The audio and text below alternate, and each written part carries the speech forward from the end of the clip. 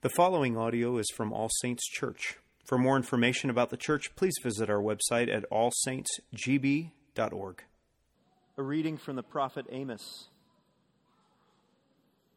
The words of Amos, who was among the shepherds of Tekoa, which he saw concerning Israel in the days of Uzziah, king of Judah, and in the days of Jeroboam, the son of Joash, king of Israel, 2 years before the earthquake. And he said, "The Lord roars from Zion and utters his voice from Jerusalem. The pastures of the shepherds mourn, and the top of Carmel withers."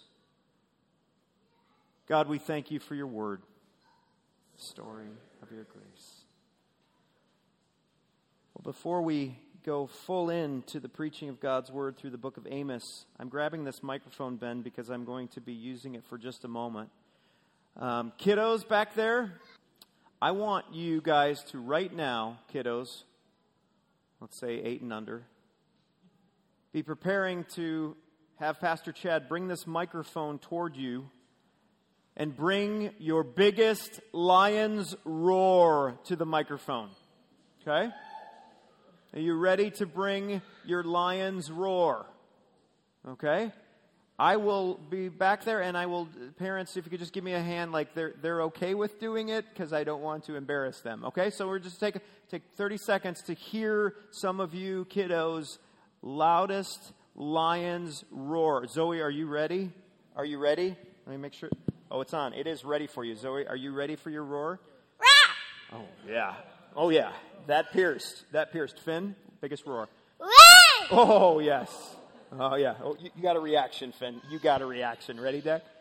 Oh, and you ate the microphone, too. Yeah. All right. I'm gonna clean that off. Nora, you don't even need a microphone. You didn't need a microphone for that. A lion's roar, friends. What have I started? A lion's roar has a purpose. A lion's roar serves as a warning to the pride, alerting the lion's family that there's danger surrounding the pride.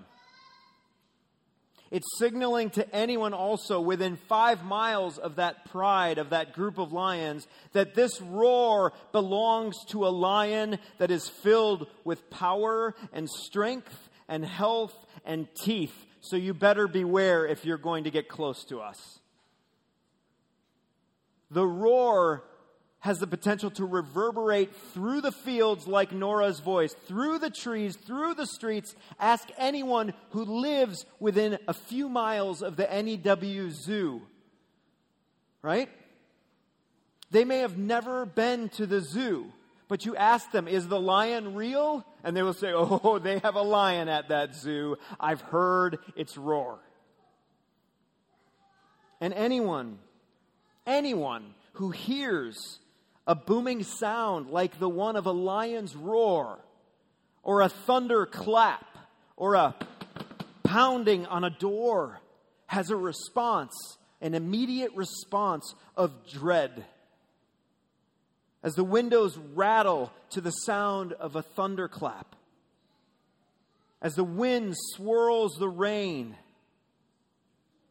as you hear that pound on the door, you think to yourself, maybe I'm not as safe as I thought I once was. A few weeks ago, my son and I were walking out of the barbershop when a violent storm came upon this place. And it was thunder that was shaking the windows. And it was wind swirling the rain sideways. And the ground was flooding beneath our car in just 2 minutes. And as Cadence and I were driving over the bridge, wipers failing, not keeping up, and the car involuntarily being shoved to the guardrails, I leaned over to my son and said, "Are you afraid?" And he said, in his 13-year-old way, "Yeah, a little." And I responded and nodded, Good. I'd be concerned if you weren't afraid right now. And we turned the corner to our street to see as we made our way to our home, that our street was blocked by this huge maple tree casualty that had snapped by the force of the wind. It was laying in the street looking at us, and it was whispering its last words to us, almost as if to say, remember, you're not as big as you think you are. A lion's roar serves as a warning to the pride. Lion's roar serves as a warning to our pride, to our believing we are bigger than we think we are, to believing we're more secure than we think we are, to that believing that we're more righteous than we think we are, to believing that we're more ready to face the Lord than we really are. But the Lord is roaring his judgment.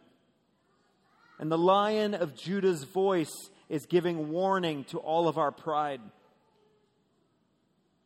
How will you respond to his roar? Will you look around at the warning signs? Will you let the roar, the sound of the roar, sink deep in you? Will you run toward him for cover and for protection? Or will you hear the lion roar and pop on the Skull Candy headphones, escaping to another virtual reality, to just drown out the noise and just pretend it's not there? Or will you just head up to your cottage up north just to get further away from the noise of the roar? Or will you make the lion's roar into like a zoo-like entertainment where you listen to it over and over and over again just to get a surge of adrenaline, or convince yourself, like at the zoo, that you're safe behind the glass of that lion? Or will you run toward ritual or religion when you hear the roar? The ritual of obliterating your mind with a case of beer on a Friday night, or the religion of showing up dressed on a Sunday morning in your Sunday best so that no one could guess what's really going on behind the clothing. The Lord is roaring his judgment, and he's calling us to ready ourselves to repent. So how do we ready ourselves to repent this morning? With the prophet Amos. We're starting the book of Amos this fall, and it's our first walk through as a church prophetic literature. It's our first walk through the prophets. Prophets are tough ones for a lot of us when we're reading it. But I just want to encourage us, it's not as tough as you think it might be. Prophets were God's mouthpieces. These were ordinary people that were called by God to deliver God's extraordinary word and usually powerful roar to a rebellious and intoxicated people. Prophetic works are works that were written in poetic and really picturesque language, which is intended to waken your imagination, to waken your mind and your heart out of its stupor. And Amos is probably the first written of the minor prophets. The book of Amos is considered a minor prophet, not because Amos's message is less important than the major prophets. No, it's minor because his message is shorter. It's more direct. It's like a startling wake-up call rather than a slow crescendo. Amos was written and alive about 750 years before the sound of the lion cub of Judah. 750 years before Jesus' cry, his first roar in Bethlehem was heard. And we're in Amos today and this fall because we as a leadership group believe our church is ready to hear the harder things. Like a parent who wisely waits to talk with their kids about certain dangers or certain topics until they're old enough to receive it, we as a session believe it's time for us as a body of Christ to hear the untamed lion's roar that's heard in the book of Amos, and for us to respond with repentance. So how do we begin to respond in repentance? Here in this introduction, these 2 verses in Amos, we're given 3 ways in which we are called to respond to the roaring of the Lord. First, we must listen to the words we see. Second, we must feel God's roar resonate within us. And third, we must run for cover under his mane. First, as we hear the Lord roaring, we must listen to the words we see. Read with me the first part of the introduction of Amos. The words of Amos, who was among the shepherds of Tekoa, which he saw. Initially, that sounds a little strange. The words of Amos, which he saw. Right? Strange to see words. But not strange when you think of the expression, maybe, the writing is on the wall. We know how certain things we see can say something, right?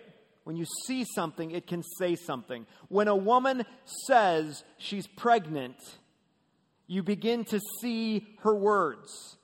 Make sure you've heard her words before you congratulate her on what you see. Lesson learned. Okay? When you see neon orange or yellow on a highway, what does it say? It says there's construction ahead. The prophets are all about seeing what is being said. But what can sometimes happen with prophecy, and I want to warn you about this as we're reading through it, is that we can muck it all up with our own preferences or cultural biases or interpretations of what's being said here. This is why Amos is beginning with this, the words which he saw. He's helping the reader prepare for what's coming. To stress the importance of reading Amos's words as images, to spark your imagination, not as much words to be scrutinized for exactly what they mean. For example, I was running the other day along a side street, and as I was passing on the sidewalk under an overpass, there was a police officer parking his car. He parked his car on the sidewalk. It was kind of strange at first. And as I moved toward him on the sidewalk, I started to move off onto the street to get around the car. And I gave him a little friendly wave, "Hey, officer." And as I was going behind the car, I saw behind the car a tack strip. Something that is intended to pop the tires of an oncoming car. And that tack strip was speaking words to me.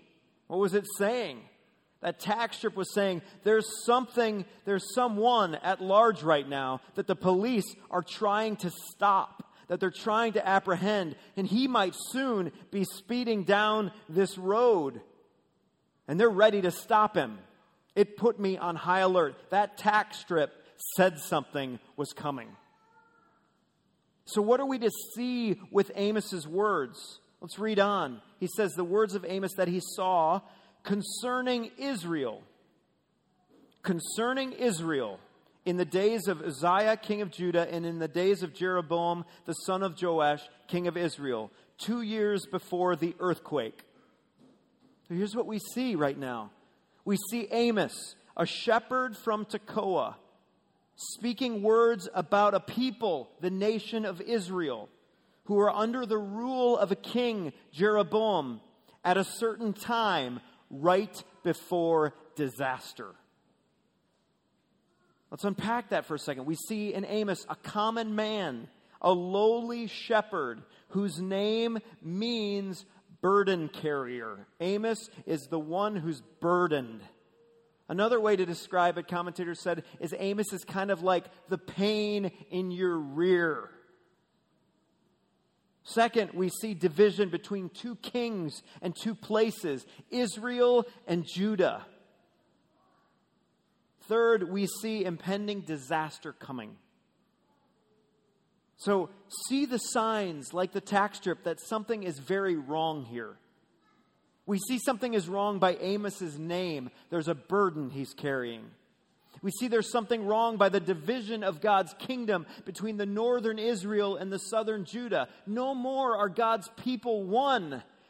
They're now north and south. They're fractured by two power-hungry kings. Something's wrong. The north, Israel, are the big brothers consisting of 10 tribes ruled by Jeroboam, who's made the worship of God into his own image. And the southern kingdom, where Amos is from, Judah, is a little splinter nation consisting of 2 little tribes, Benjamin and Judah, which is ruled by Uzziah. Judah, this tiny little place, but it's still the place where God's temple, Zion, and the kingdom of God's capital, Jerusalem, were commanded by God to be.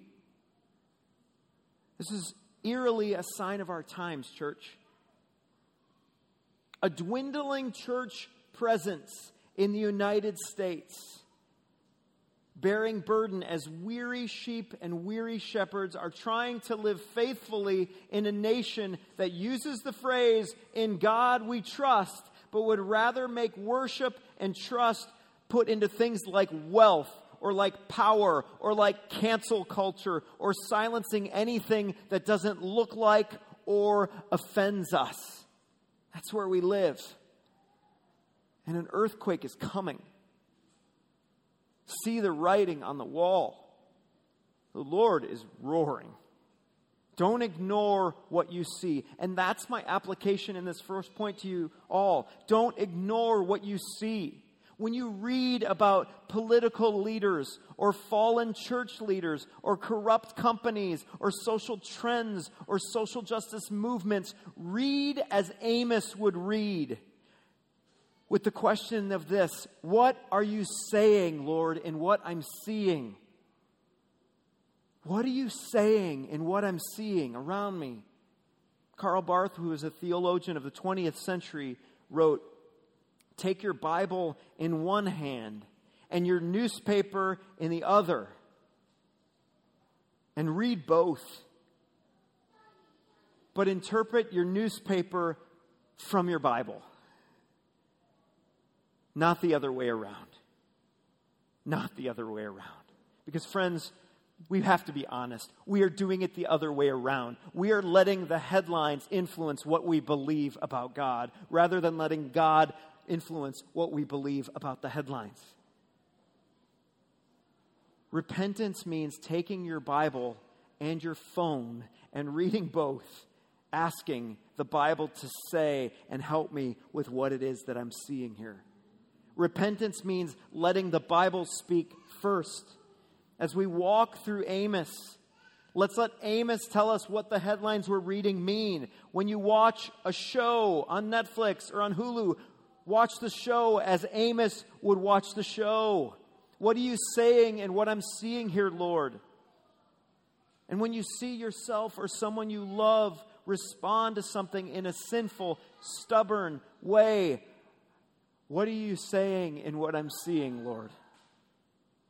Because the lion is readying his roar.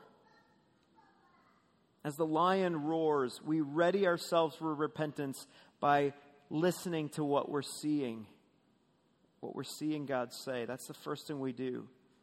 But then we must feel God's roar resonate within us. Read with me the first part of verse 2.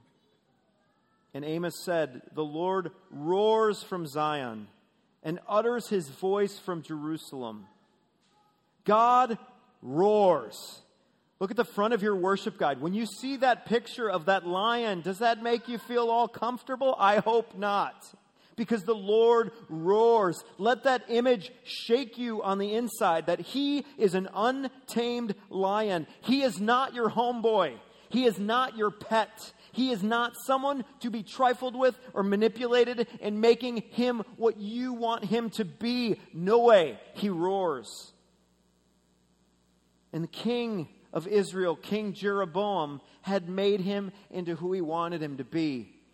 He had set up a new temple in Bethel instead of Jerusalem, and he promoted the worship of not only Yahweh, but other gods, gods of sex, gods of war, gods of the Weather Channel. This is our world today. We worship sex as ultimate. We worship power as ultimate. And don't you dare take away our first world comforts, because we refrigerate ourselves in our house in the summer. We take an Advil at the first sign of arthritis in the fall, and we cozy up by the fire in December. All the while, God's voice is calling for our allegiance, and we ignore Him. Feeling God's roar resonate within us is remembering He is God and we are not. His roar is the roar that can shake and quake the earth. His roar is the roar that can stop an enemy, any enemy, from advancing. His roar is the roar that will send sinners straight to the pit of hell. His roar is the roar that will come again to judge the living and the dead. And that has to include us, church. Not just the people who irk us and irritate us on the outside. As I was writing this message, I was feeling a nauseous pit in my gut. Do I want God to roar over my life? No. Do I need Him to roar over my life? Yes, indeed. Why? Because I've made my God too small. I've made my God too tame. I've made my God too safe. I've made my God too much like me. I'm reading C.S. Lewis's Narnia series to Charlie recently at night, and he loves Aslan, the lion, the king of Narnia.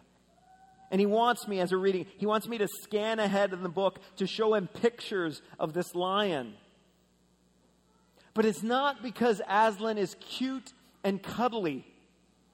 No. It's because Aslan is strong. Some of you may be familiar with the dialogue that occurs when one of the main characters, Susan, is being given a description of the lion. And it starts with a poem about the lion. Aslan says this: "Wrong will be right when Aslan comes in sight. At the sound of his roar, sorrows will be no more. When he bares his teeth, winter meets its death. And when he shakes his mane, we shall have spring again." As the young Lucy begins to ask for more details of this Aslan, she asks, "Wait, is he a man?" And one of the characters responds, Is he a man? Certainly not. I tell you, he is the king of the wood and the son of the great emperor beyond the sea. Aslan is a lion, the great lion. And her sister Susan shrieks, Oh, I thought he was a man. Is he safe? I shall feel rather nervous about meeting a lion. That you will, dearie, and make no mistake. If there's anyone who can appear before Aslan without their knees knocking, they're either braver than most or else just silly. Then he isn't safe. Safe? Don't you hear what we're telling you? Who said anything about safe? Of course he isn't safe. But he's good. He's good. He's the king, I tell you. There's something called a resonating frequency. And if you're ever with me when I head into a flat-surfaced room, you might see me do this. It embarrasses my kids. Every flat-surfaced room has what's called a resonating frequency, where if you hum or sing a certain pitch, it will cause the room to shake. That's what we need from God's roar this morning. We need Him to roar so that we feel it in our bones, and our sin against a holy God, that it shakes our house and it blows our house down. His goodness roaring into our badness. His power roaring into our weakness. His love roaring into our hatred. His authority roaring into our power grabs.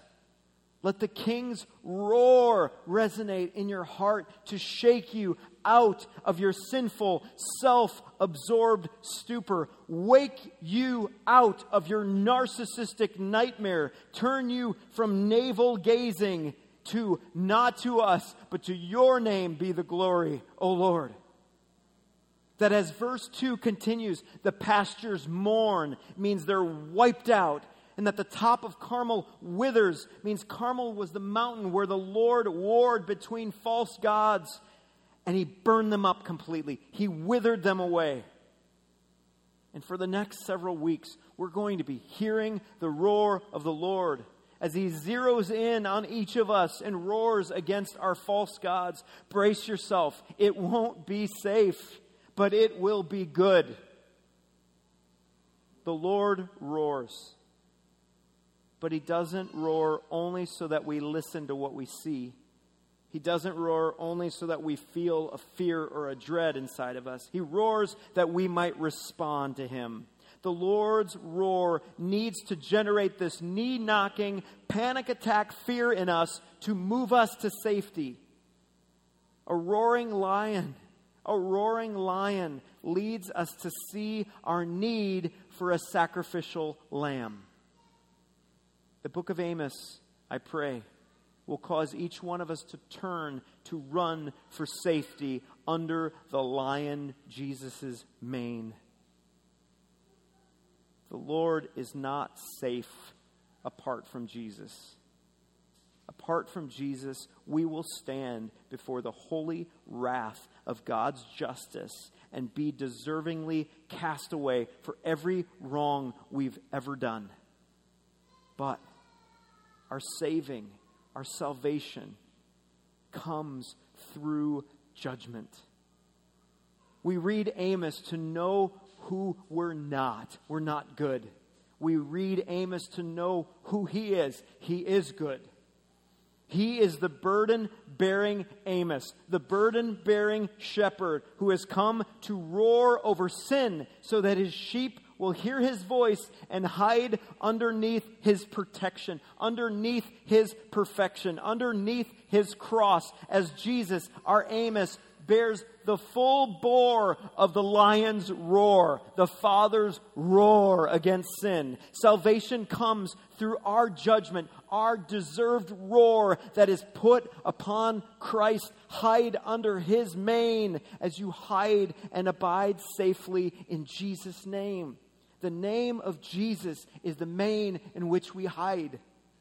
Amos is going to be calling us to leave our lesser loves and hide safely in the perfect love of Jesus. The lion's roar is a warning, friends, to your pride. But He invites you to come and safely hide. Let's pray.